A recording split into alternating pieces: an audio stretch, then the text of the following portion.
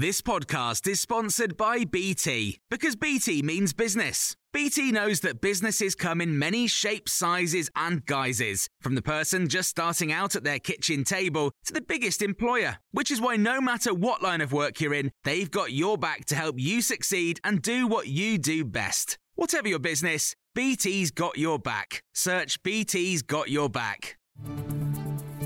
This is your Times evening briefing for Thursday, the 30th of March.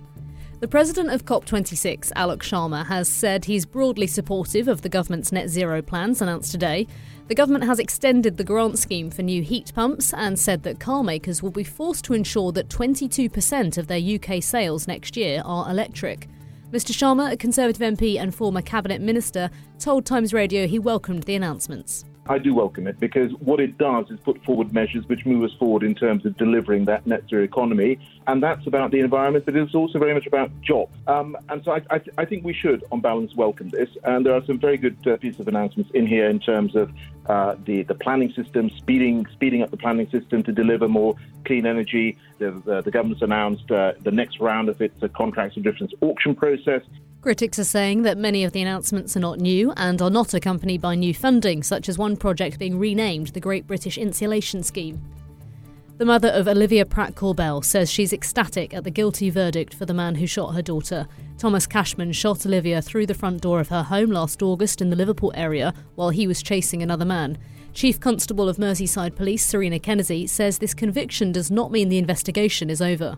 The conviction of Thomas Cashman in terms of the murder of Olivia is a positive, but we are still hunting down those people who enabled that murder to take place, who supplied the gun, where the gun is, and we will carry on until we identify those people responsible. The government says it does not plan to bring forward increasing the pension age to 68. It's currently 66 and is still due to increase to 67 later this decade. A previous review recommended that it then go up to 68 around 2037, but the Secretary for Work and Pensions, Mel Stride, told the House of Commons that a new report recommends it should be done in the early 2040s due to data on life expectancy. We should celebrate improvements in life expectancy, which has risen rapidly over the past century and is projected to continue to increase.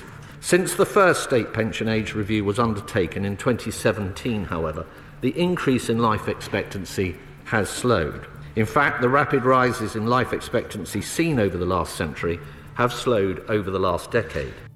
A journalist working for the Wall Street Journal in Russia has been detained on suspicion of spying for the US. Russia's Federal Security Service has accused Evan Gershkovich of researching one of the enterprises of the Russian military-industrial complex. It's been reported that he had been visiting factories that produce weapons. Sarah Baxter is director of the Marie Colvin Centre for International Reporting and told Times Radio what he'd been writing about. He just had a big story very recently, only days ago, about how Russia's industry is faltering now and that they're expecting to have a very bad year. That, people have been writing about how Russia seemed to have got away with all these sanctions hitherto, but now he's been talking to sources about industry really failing. For more stories like this, listen throughout the day to Times Radio.